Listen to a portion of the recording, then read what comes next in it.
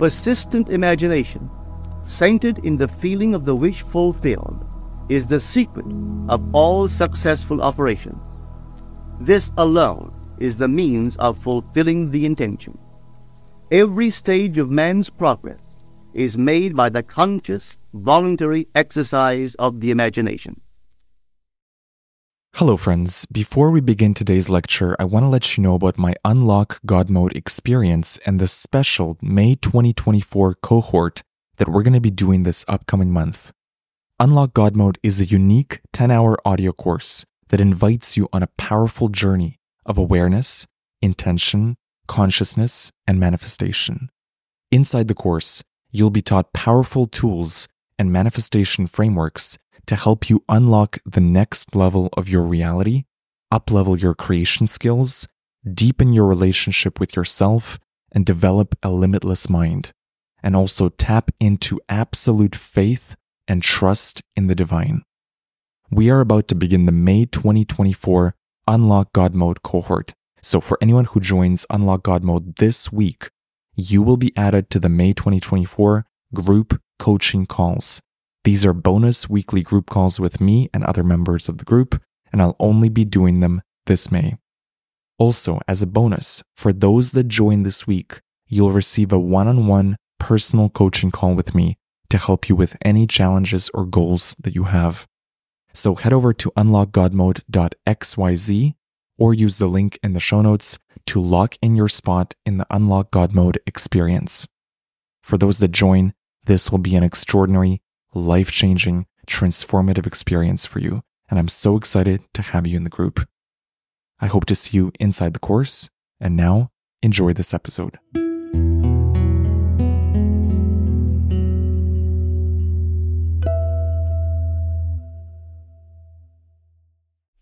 With God, all things are possible.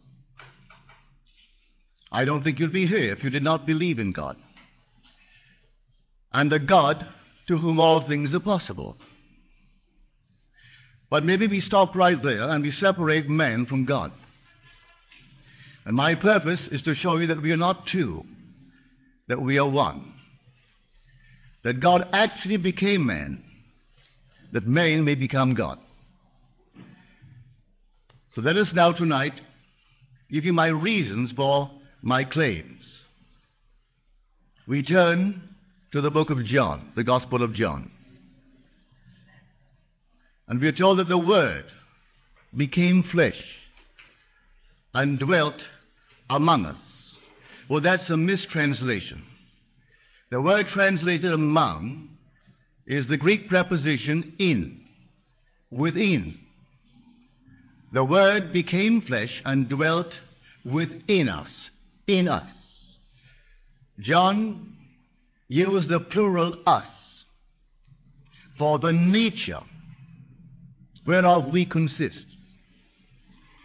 That the Word of God, which is defined in Scripture as the creative power of God and the wisdom of God, did not take upon itself some one person among men, for then that one assumed would have advanced and no more.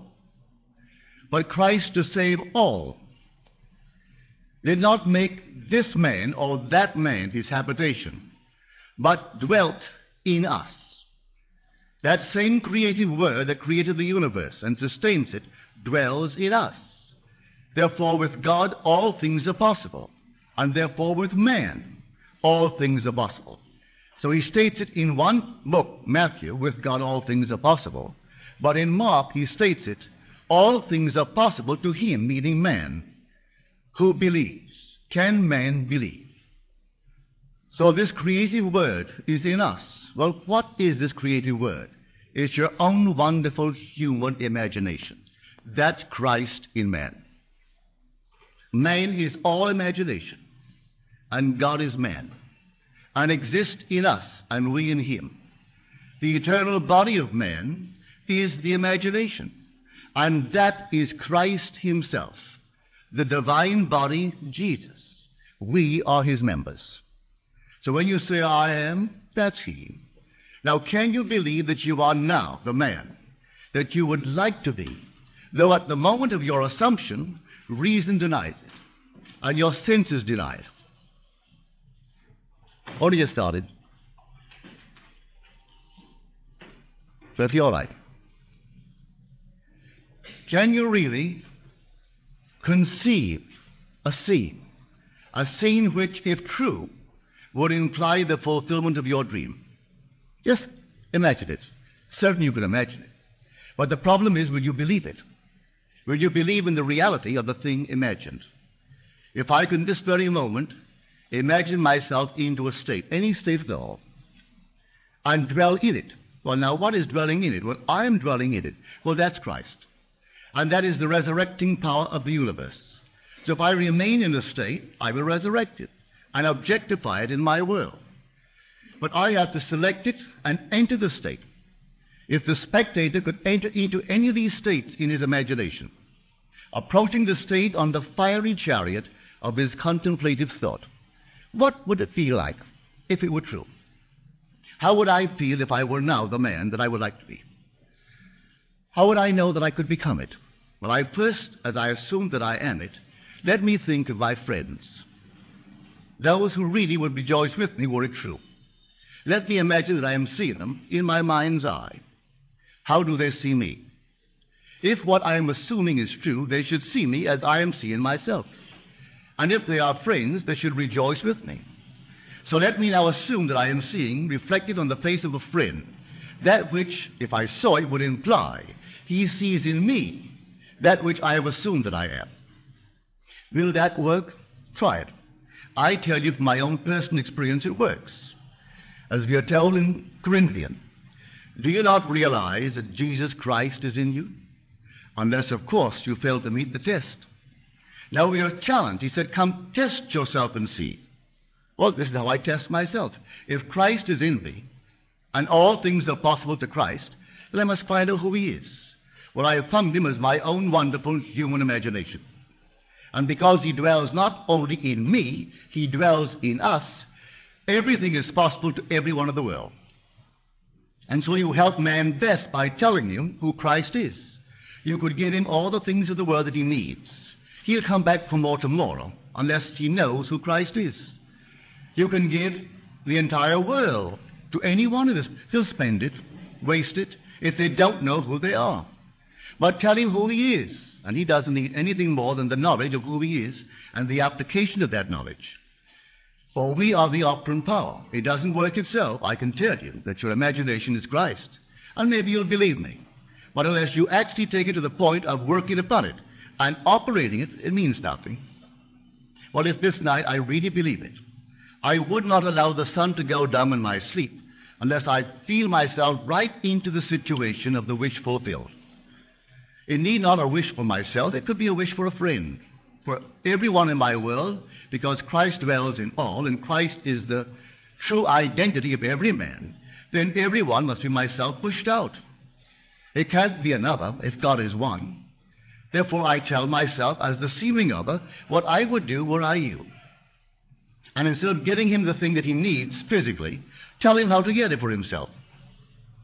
What would you feel like if now you were the man that you want to be? How would you see the world if things were as you desire them to be? Now this is what I mean by living in the end. Robert Frost, just the year before he departed this sphere, he wrote this story for Life magazine.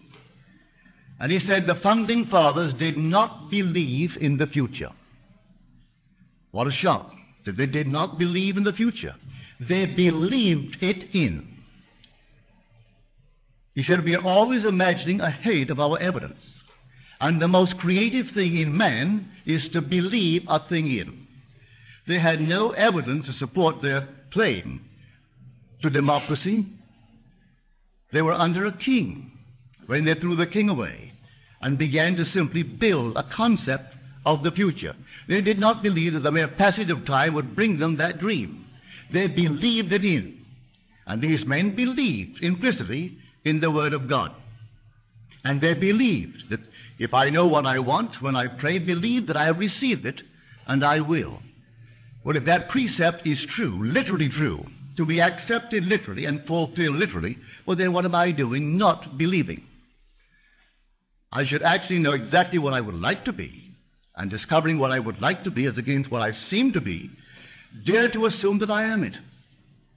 And my assumption, though false, if persisted in, will harden into fact. That I know from my own experience. And I know it's a law. Therefore, if someone is not becoming the man that they would like to be, and they tell me, but I once imagined it and it didn't work, then what are you doing now and still not imagining it? If imagining creates reality, what are you imagining? For if Christ is the only creative power in the universe, and I identify him with my own imagination, well then my imagination is creating reality. So what am I imagining? Pick up the morning's paper, and I'm fed with everything I should not feast upon. All the horrors of the world, all the negative states of the world. After having read it for an hour, then I must either regurgitate or in some strange way rub it out, because I can't go through life feeding upon such nonsense. But if I really know what I want, what you want, what we want, and persuade myself that we have it, if my premise is sound, that imagining creates reality, I should, in the not-distant future, hear you tell me that it's worked for you, and the other one tells me, and I in turn tell you, and go through life sharing this marvelous news with others. So I say, live as though it were true, just as though it were true. That passage of Shakespeare, we have been taught from the primal state that he which is was wished until he were. Here we find it in Caesar. He which is was wished until he were. He wasn't born Caesar, the king. But here was an ambition fulfilled because he was wished into it. He desired it, lived in the state, and everything reshuffled itself to conform to that state to which he was faithful. I see it in my immediate circle. Those who you would not think for one moment would ever become prominent, but they desired to be prominent. Those who desire to be successful, as they conceive success. No two see success in the same manner. Some see it through the eyes of wealth, others through rising in some profession, others in some other manner.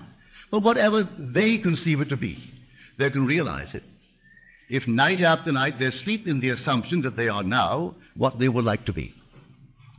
And so we go back that if the Word is truly the Word that creates the system in which we live.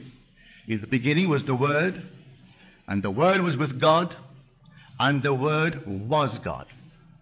By him all things were made, and without him was not anything made that was made. No, not even the so-called unlovely things. For if all things were made, he has to be responsible for the unlovely things as well. So we are told in Scripture, I kill and I make alive. I wound and I heal. I create the blessing, I create the curses. But now I must choose life. Choose the lovely things, but don't say there's another creator. For if there's another creator, then we are in conflict. So my own imagination can conjure unlovely things if I dwell upon them, or the lovely things. But they can't be two gods. They can't be two creators. And if I can find that creator and identify with my own wonderful human imagination, that I can pass the buck. I can turn to anything and blame it for the things happening in my life. But I know that many of us are not discriminating, and when we see our own harvest, we don't recognize it. We can't conceive that we, in some strange manner, permitted these things to be entertained by us. But we did. It could not have come to pass in any other way. So if I believe it and accept it, well then I will live by it. And then when I know what I want for anyone, and this goes for everything in this world, whether now, this very moment, you desire happiness in marriage. You say, but there's not one person in my world that's eligible. I know no one. You don't have to know anyone. All you have to do is to decide within yourself what you want. Now, what would you do if it were true? Would you wear a ring on the one finger, which would imply that someone placed it there, one that you admire?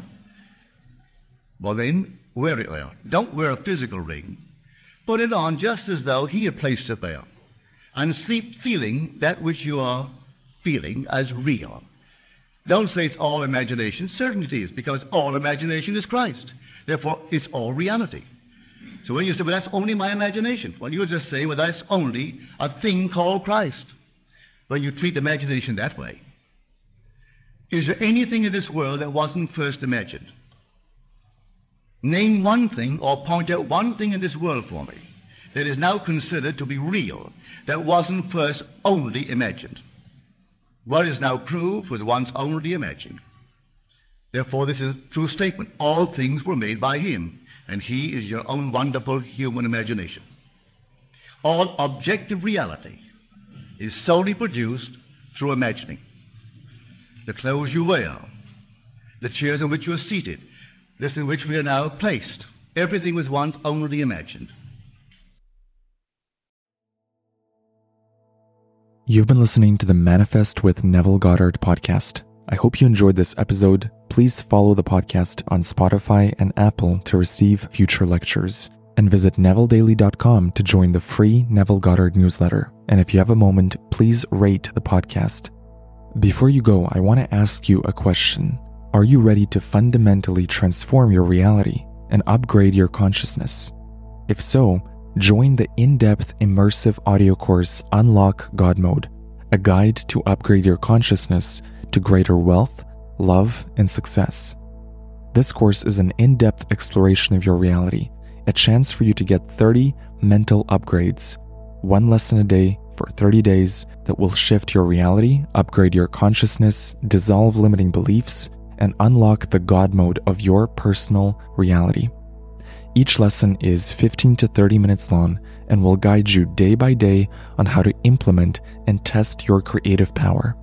If you're someone who wants to see real-world results with manifestation and the power of the mind, this course is designed for you. For a limited time, you can get a special discount by using the promo code GRATITUDE. Head over to unlockgodmode.xyz or use the link in the show notes. I hope you join me in this unique experience. Thank you for listening, and I'll see you in the next episode.